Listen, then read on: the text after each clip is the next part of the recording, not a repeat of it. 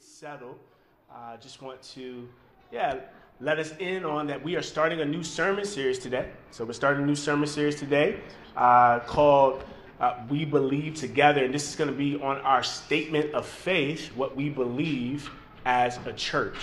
And so to kick it off this afternoon, we'll be looking at the first article that's listed on our statement of faith, and that is the scriptures. That's the scriptures. And so we're going to be thinking about and looking at the scriptures. And for those of you who may not know, a statement of faith is one of the most important things you must know and look for in a church. Right? When you're looking for a church, when you're looking to become a member at a church, a statement of faith which details what we believe, what a church believes, is crucial and is of most importance. And so a statement of faith is a document, a spiritual document that outlines what a church believes from the Bible, what the Bible teaches regarding God himself, regarding man, regarding sin, regarding the church, etc., etc. And our statement of faith, which follows the faithful stream from faithful churches throughout the time to the Bible's teaching, is the New Hampshire Confession of Faith from 1853. And we require this statement of faith to be affirmed by all of our members or anyone pursuing to be a member upon joining the church, right? And so that's what we're going to look at this afternoon. And just like our last series that we were in, called Marks of a Biblical Church, where we spent time over 4 weeks just looking at Acts 2, verses 42 through 47, thinking about the early church, the first church, and what they devoted themselves to.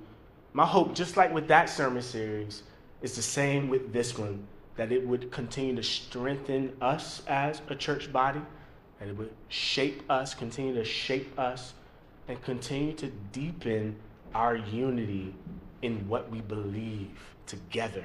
That word together is crucial, as you see in the artwork, right? What we believe together, right, as a church. So go ahead and grab your Bible, as we're going to be jumping around a bit today. This isn't the norm here at CHCC. We typically try to work through a book of the Bible expositionally, verse by verse, et cetera, et cetera. But the last series and this series, we have taken some time to work through this topic in a more topical format. And so we're going to be jumping around a bit today, but before we do, let me pray for us again. Let me pray. Father in heaven, thank you once again for this afternoon. Thank you for how you've already been working in our service by your Spirit and through your word, Lord. We pray that you would continue to work, Lord, and that you would be glorified and that you would be pleased. Would you hide me behind the cross? Lord, I pray that no one would see me, but that they would see you, and that they would hear you as I unveil what you have said here in your word. And so, Lord, teach us, we pray. Please give us a greater affection and love for your word. Help us to cherish your word, to adore your word, to love your word. Be with us now. Glorify your Son. In Jesus' name. Amen. So this should be up on the screen.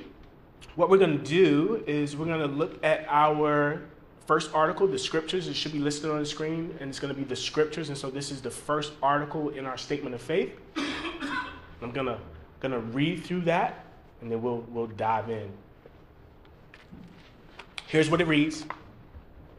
It says, we believe that the Holy Bible was written by men divinely inspired and is a perfect treasure of heavenly instruction, that it has God for its author, salvation for its end, and truth without any mixture of error for its matter, that it reveals the principles by which God will judge us, and therefore is and shall remain to the end of the world the true center of Christian union and the supreme standard by which all human conduct, creeds, and opinions should be tried. So this is our first article in what we believe and affirm together as a church, the scriptures. And so to break this statement, this first article down a little bit more into little bite sizes, here's our main point for this afternoon. Here's our main point. If you're taking notes, writing them down or putting them in your phone, whatever, here's our main point. It's we believe the scriptures are inspired, inerrant, and infallible, and instructive. Yes, sir. Amen. That's what we believe, that we believe the scriptures are inspired, that they are inerrant, and infallible, and instructive. All right? So this will also serve as our outline for the sermon this afternoon. This is going to be the outline. So number 1, inspired. Number 2, inerrant and infallible. Number 3, instructive. All right? So let's look at the first one together. Inspired. We believe the scriptures are inspired by God. The scriptures are inspired by God. Let's look at 2 Timothy chapter 3, verses 16 through 17. So turn there, 2 Timothy chapter 3, verses 16 through 17. It says, all scripture is breathed out by God and profitable for teaching, for reproof, for correction, and for training in righteousness, that the man of God or the woman of God may be complete, equipped for every good work. Right? What we see here is that all scripture is breathed out by God, that the scriptures come from God. What this means is that the Bible, from Genesis to Revelation, is God's true word. This is God's word, God-inspired word. This is what it means to be inspired, right? That the scriptures come from him, that each word on the pages of scripture is God's word, inspired by him. God used men to write the Bible. He used imperfect men to write the Bible, to write the words on the pages of scripture.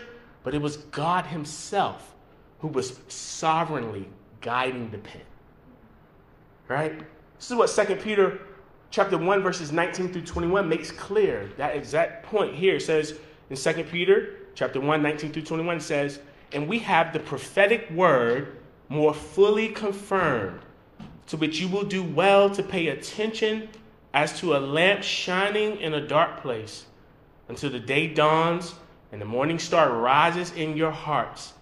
Knowing this, first of all, that no prophecy of Scripture comes from someone's own interpretation, for no prophecy was ever produced by the will of man, but men spoke from God as they were carried along by the Holy Spirit.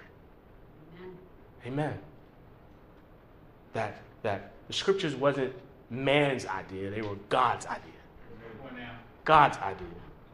And these are God's words that when we open up the pages of scripture, that we read, that we learn. So men under the divine inspiration of the Spirit wrote the words on these very pages of scriptures. And so we have 66 books in the Bible. We have 39 Old Testament books, 27 New Testament books, one sovereign author, the creator of the universe, God of the universe, one sovereign main author, God himself. So the Old Testament was written in Hebrew, and we know that the New Testament was written in Greek. And from these original languages, the books of the Bible were faithfully copied and translated into English and other languages for us to read, for us to know God. So praise God for the faithful copiers of his word and the faithful translators of his word, but ultimately praise God for himself in providing his word to us. Amen? That God has provided his word to us. So this isn't like the telephone game that we used to play back in the day when we were kids, right? You might know what I'm talking about. Like the telephone game was that there was this one designated person, right, who you would give a word or a phrase to. And the point of the game was that person was to pass that word or that phrase around to each of his or her friends, right? And what would happen at the end, very rarely, The original word that was given, the phrase or the word that was given, necessarily, it didn't match the word at the end of the line, right? Not with God. Not with God. This isn't a telephone game. He has preserved, kept his word from the beginning of time till now, and will continue to keep his word until he comes back or takes us home. This is God's word that he has preserved. I mean, just think about it. The God of the universe has spoken. He has spoken. That right in and of itself should blow our minds. The God of the universe, who has created the heavens and the earth, who's created the trees, the mountains, and us in his image after his likeness, has spoken. And that he's not only spoken, but he's also provided a way for us to know what he said. Yeah. You would then do yourself a disservice not to listen to him. You would do yourself a disservice not to read and obey what is in this book. I mean, just think about, just look at what he did to get his word to you. Think about that. That's important. That means that this book, this Bible, God's word, is of importance. Listen to him, what he has to say, and then obey him. Amen. Because the Bible is God-inspired, this also means that his word is authoritative. All right? That he is the supreme authority, God himself, and that what he has spoken, what he has said, then is authoritative. Right? Meaning, the Bible for the Christian has a sense of gravitas, right? It holds weight, right? God's word is to be then consulted with for all matters of your life, in my life, right? And as you consult it, you should do what it says pertaining to all matters of life and godliness, right? So, you don't sit next to God's word. You don't sit on top of God's word. No, for us, we are to sit under God's word because it's authoritative. And what he said matters, means much, and we are to pay attention and obey what he says as it holds that weight in our lives. So the question is, does the Bible hold this type of authority in your life? Does God's word hold authority? Is it authoritative in your life? We live in a time, and particularly in our culture, where God's word is not seen as God-inspired, for one, but then it's not seen as authoritative. Nobody's checking for God's word on matters of life and godliness, right? In our culture, per se. The culture has something to say about marriage and sexuality, race and politics, the church, and the list can go on and on and on. Views, though, that totally go against what God has already said in his word or provided implications for. So the question for us as Christians is, will you stand on God's inspired word or what the culture is saying? Come on, brother. Will you stand on this word, the God-inspired word, or a non-inspired word that's coming from the culture? Even, here's the thing, will you stand on it even when you're being loving in your proclamation? All right, you're sharing the truth in love. That's what we are to do as Christians. Share the truth in love, to live in love. So even when you're being loving in your proclamation, but you're not liked because of your stance, will you stand on God's word? Even if it costs you your job, your comforts, and even your life. Will you stand on the Bible? This is the call for Christians. This is what God has called all Christians to do and be. We are to stand on God's word. Amen? Amen. Amen. So may we stand faithfully on this inspired book, this inspired truth. So that's number one. So we believe the scriptures are inspired by God, that they come from God, that God is the author of this book. We also believe, number two, that the scriptures are inerrant and infallible. Inerrant and infallible. So these are words that you won't find in the Bible necessarily, similar to the words like the Trinity, right? The Trinity or the hypostatic union. These are fancy words, just speaking about some crucial biblical doctrine. But you find these biblical truths expressed in the Bible's teaching, right? Inerrant and infallible, right? The word inerrant means that the Bible is without error, okay?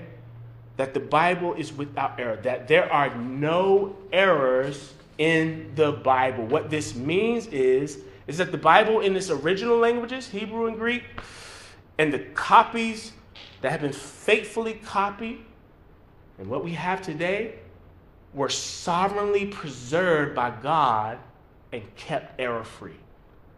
This is what inerrancy means. The Bible, from Genesis to Revelation, has no errors. There's no errors. This is the affirmation that the Bible gives of itself.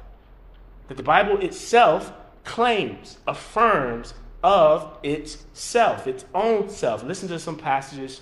You might want to jot these down. I'm going to run through some of these, but the first one is Proverbs 30, verses 5 through 6. It says, "Every word of God proves true. He is a shield to those who take refuge in him. Do not add to his words, lest he rebuke you and you be found a liar." This is Proverbs 35 through 6. John 17, the Lord Jesus praying. He says, "Sanctify them in the truth. Your word is truth." Amen. I love this one right here. Numbers 23, verse 19. It says, "God is not man that he should lie, or a son of man that he should change his mind. Has he said, and will he not do it? Or has he spoken, and will he not fulfill it?" Psalm 12, verse 6. "The words of the Lord are pure words, like silver refined in a furnace on the ground, purified 7 times." Pure word. Lord Jesus again here in Matthew 24, verse 35. "Heaven and earth will pass away, but my words will not pass away." Psalm 119, verse 89. "Forever, O Lord, your word is firmly fixed in the heavens." Last one, Hebrews 6, verse 18. "So that by 2 unchangeable things in which it is impossible for God to lie, we who have fled for refuge might have strong encouragement to hold fast to the hope set before us." This is just some of the passages that the Bible itself affirms, claims, holds true to, it being without error, inerrancy, that the Bible is without error. Because God's word is inspired by him, we looked at that in the first point, and our God is not a God of error, but truth, there are no mistakes in his word. Over and over in the passages that I just read, you see that consistent theme being teased out, being hit on. God's word is without error because God is without error. This is so good. This is so good. Here's why it's so good. The Bible is completely trustworthy, reliable, and sufficient Why? Because that's the character of the author. That's the character of the author. God. Which means, family, friends, you and I can trust every word that God has spoken. We can trust every word that he has spoken. Because this is his character, one of trustworthiness, perfect trustworthiness, perfect reliability, perfect in his sufficiency. He is sufficient. The Bible is inerrant, which means, again, that there are no errors. The Bible is also infallible, which means, check this, there can be no errors, right? So again, this speaks to the character of our God in that because God is not a God of error or confusion, anything that he says will be without error, without confusion. So again, when you think about inerrancy, when you think about that word inerrant, it means that there are no errors. And infallibility means that there can be no errors. There can be no errors, right? There's not even a slight chance that there can be errors because of who God is. To quote Numbers 23:19 again, it says, God is not man that he should lie, or a son of man that he should change his mind. Has he said, and will he not do it? Or has he spoken, and will he not fulfill it? How's trusting God going for you today? How's trusting God going for you today?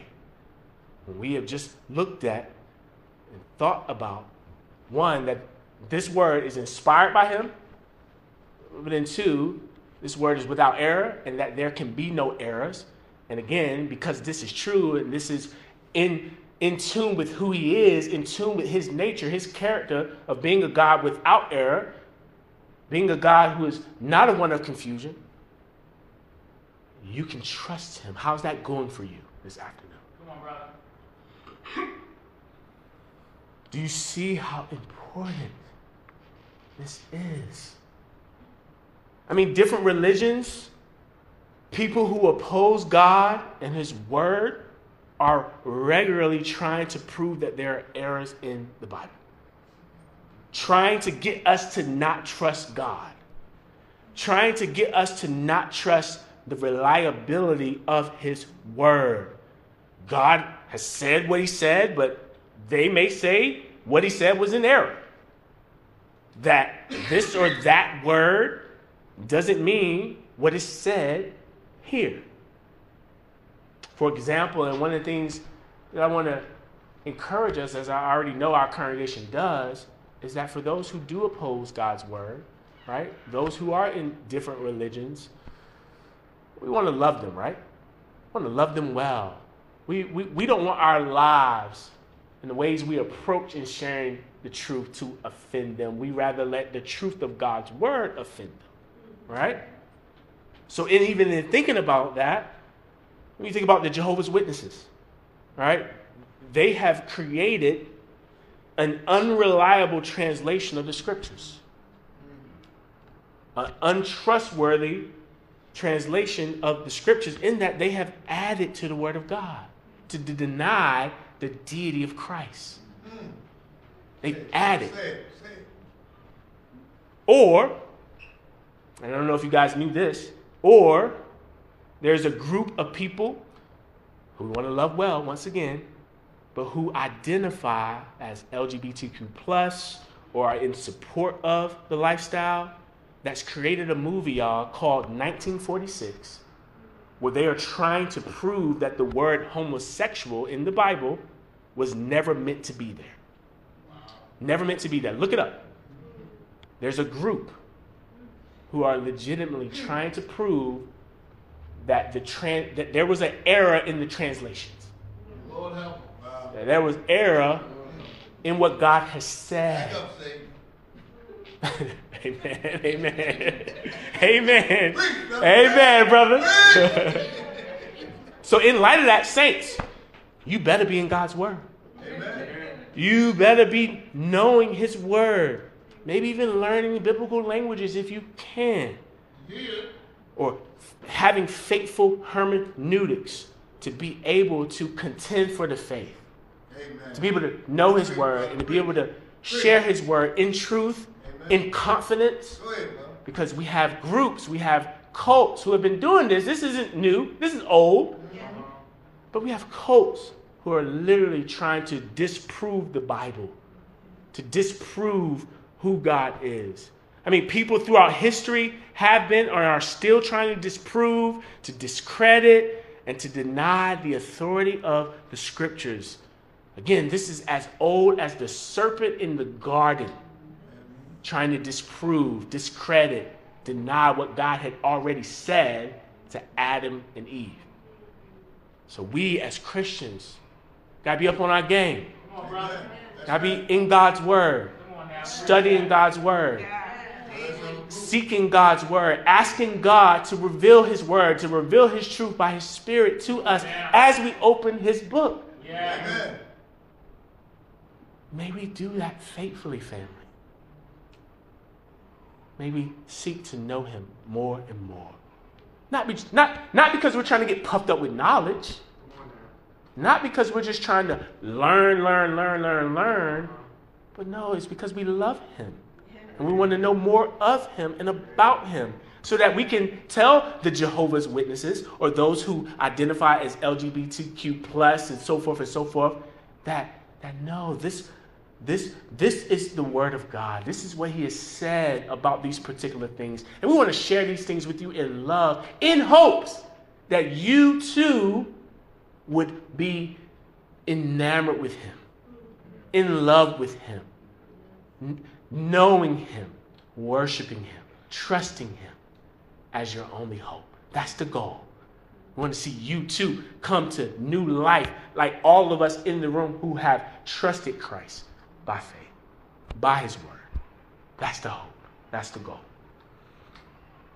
The other thing about it is that when we think about God's word, this is why we can trust God's word. I mean, he has orchestrated this whole thing, right? There's no other book that stood the test of time. There's no other book that stood the test of time. There's no other book that can claim with truthfulness that it has God as its author. The God of the universe as its author, main author. Brother Doug, I don't know if you can pull that up on the screen, but just even in that, I'm not gonna walk through that. You may want to take a picture of that and to look at that. But if you look, you'll see on the my right, the far end of just different works, historical books, in comparison to the scriptures. And then thinking about when it was written, the earliest copy, the time span, and the copies of these books. And you'll look at it and you'll see that when you think about the Bible standing the test of time, that there is no other book in comparison to what God has here for us. And we can trust the reliability of God's word and how he has orchestrated it, kept it, sustained it. This is a beautiful thing in thinking about what God has done. So the scriptures are inerrant and infallible, and lastly, instructive. The scriptures are instructive. They are instructive unto salvation, and they have something to say to all matters of life. Listen to 2 Timothy chapter 3 again, but I'm going to pop us up to verse 14 as well. It says, "But as for you," this is Paul talking to Timothy, "but as for you, continue in what you have learned and have firmly believed, knowing from whom you learned it, and how from childhood you have been acquainted with the sacred writings, which are able to make you wise for salvation through faith in Christ Jesus." Our verse that we started out with, "All scripture is breathed out by God and profitable for teaching, for reproof, for correction, and for training in righteousness, that the man of God or woman of God may be complete, equipped for every good work. So based on this scripture, right, we see that God's word is able to make one wise for salvation through Christ. That's the first verse, right? Verse 14. That is able to make one wise for salvation through faith in Christ Jesus. I want you to see the progression in that passage. I want you to see the progression here in Timothy's life. So this is Timothy. This is the protege of Paul, the apostle. Paul, says that Timothy is his spiritual son in the faith, right? And Timothy was scooped up by Paul while Paul was doing ministry. He scooped him up, carried him along with him, started doing ministry and life together, basically discipled him in the faith. So here in verse 14, it says that Timothy believed the scriptures after learning them. So after being exposed to them, how? How was he exposed to them? Well, verse 15 tells us that he was acquainted with the scriptures from his childhood. From his childhood. You may know this, but this is a nod to his mom and to his grandmother, mentioned in 2 Timothy chapter 1, verse 5. You can turn there or listen in here. But here's what it says. Here's what Paul says about Timothy's mother and his grandmother. It says, I am reminded of your sincere faith, a faith that dwelt first in your grandmother Lois and your mother Eunice, and now I am sure dwells in you as well. So Timothy's faith was ultimately a result of God's doing.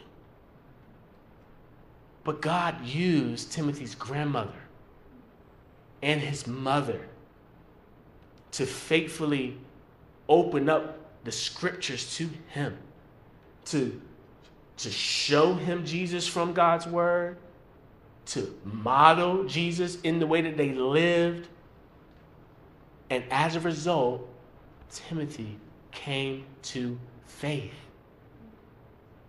God's work ultimately, but through the faithful witness of his mother and his grandmother.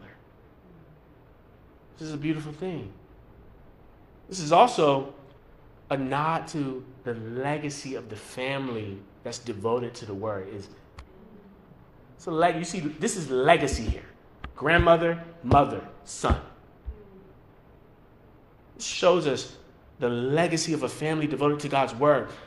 A few of us, a few weeks ago or so, we were able to see Pastor Tony Evans live and hear his testimony of his dad and his mom to his family, and then Dr. Tony Evans to his wife and to their family. He was sharing about his life and the Bible. It was a wonderful, impactful time.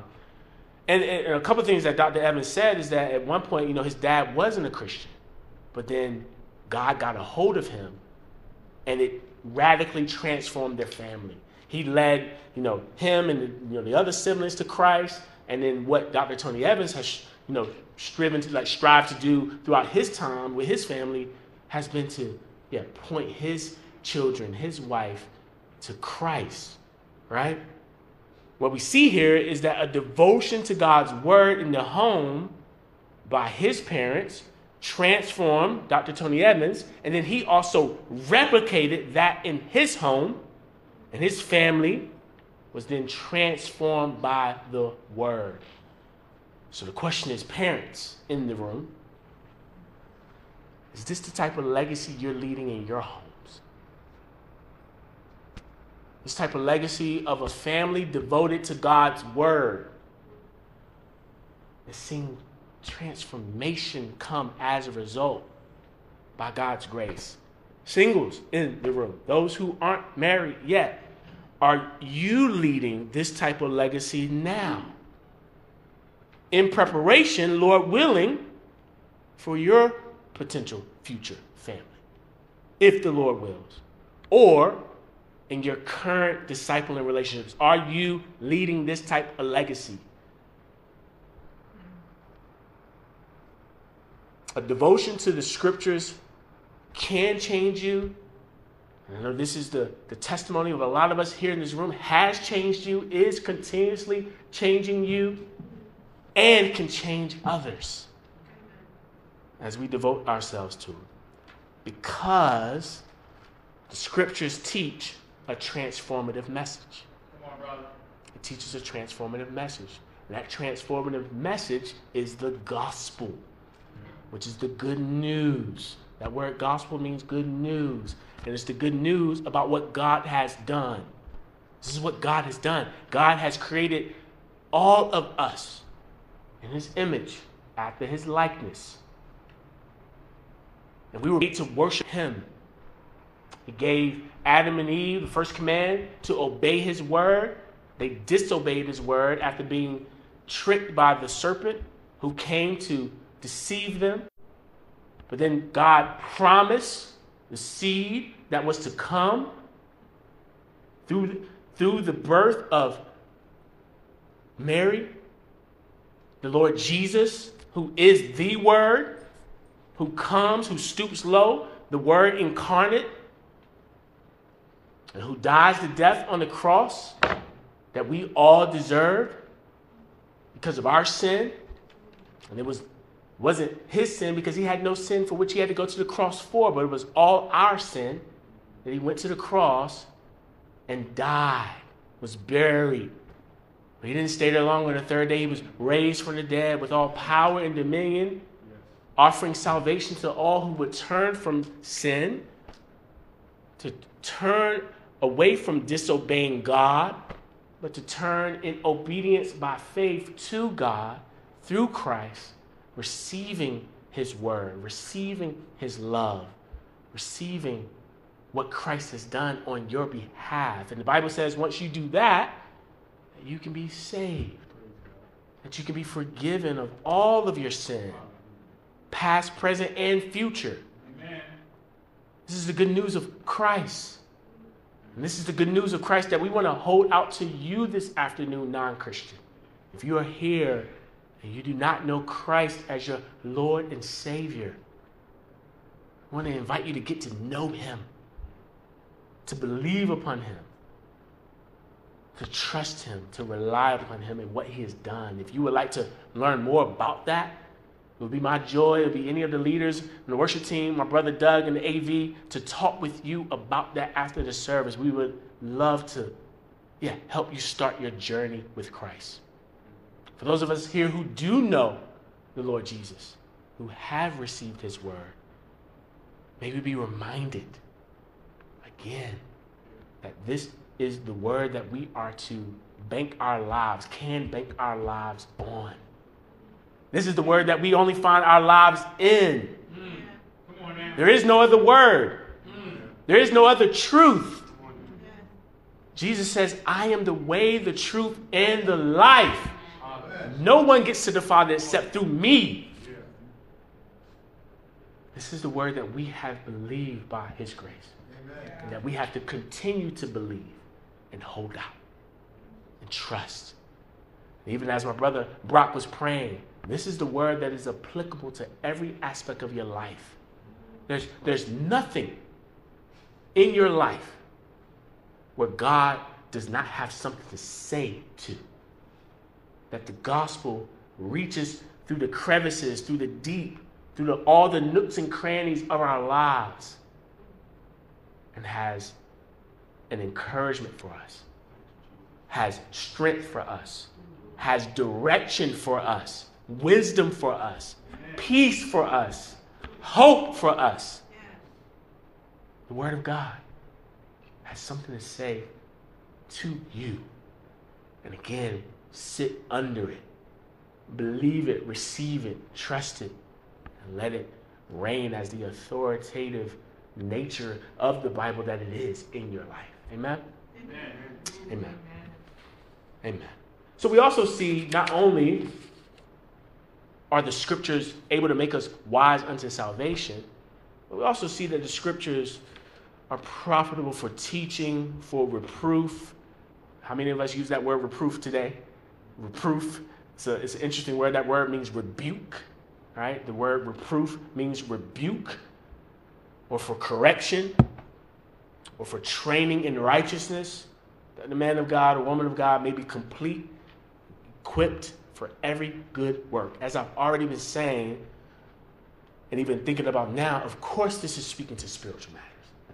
Of course this is speaking to spiritual matters. But, as I've already said, do you agree, as we've already been seeing throughout this sermon, that God's word speaks to all matters of life, right? That his word is authoritative, and that all matters of life can be, should be consulted with his word and with him.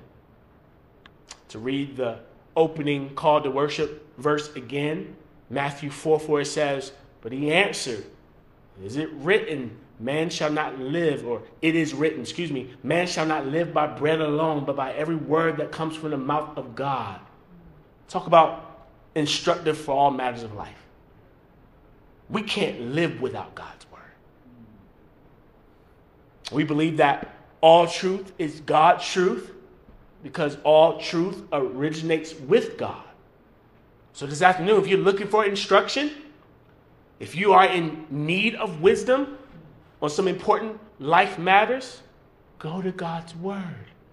Go to this book where he has something to say explicitly or provides implications for. Think about, as we're coming to a close, Proverbs 1, verses 1 through 7. It says, the Proverbs of Solomon, son of David, king of Israel, to know wisdom and instruction, to understand words of insight, to receive instruction in wise dealing, in righteousness, justice, and equity, to give prudence to the simple, knowledge and discretion to the youth. Let the wise hear and increase in learning, and the one who understands obtain guidance. To understand a proverb and a saying, the words of the wise and the riddles. Verse 7, the fear of the Lord is the beginning of knowledge. Fools despise wisdom and instruction. Word of God is instructive. James 1:5. If any of you lacks wisdom, let him ask God, who gives generously to all without reproach, and it will be given him. Look to God. You're looking for wisdom, you need instruction, find it here, where God can give it to you generously and delights in giving it to you. So we believe the scriptures. We believe the scriptures are inspired by God. We believe the scriptures are inerrant and infallible. We believe the scriptures are instructive. Amen. Let's pray as the worship team comes back up.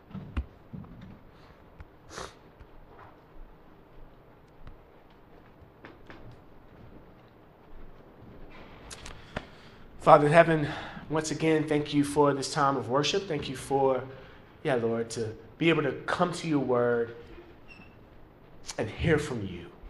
God, I pray that we leave here, that when we leave from here, that, Lord, we would continue to come to you as you welcome us, as you delight in teaching us, you delight in guiding us, leading us.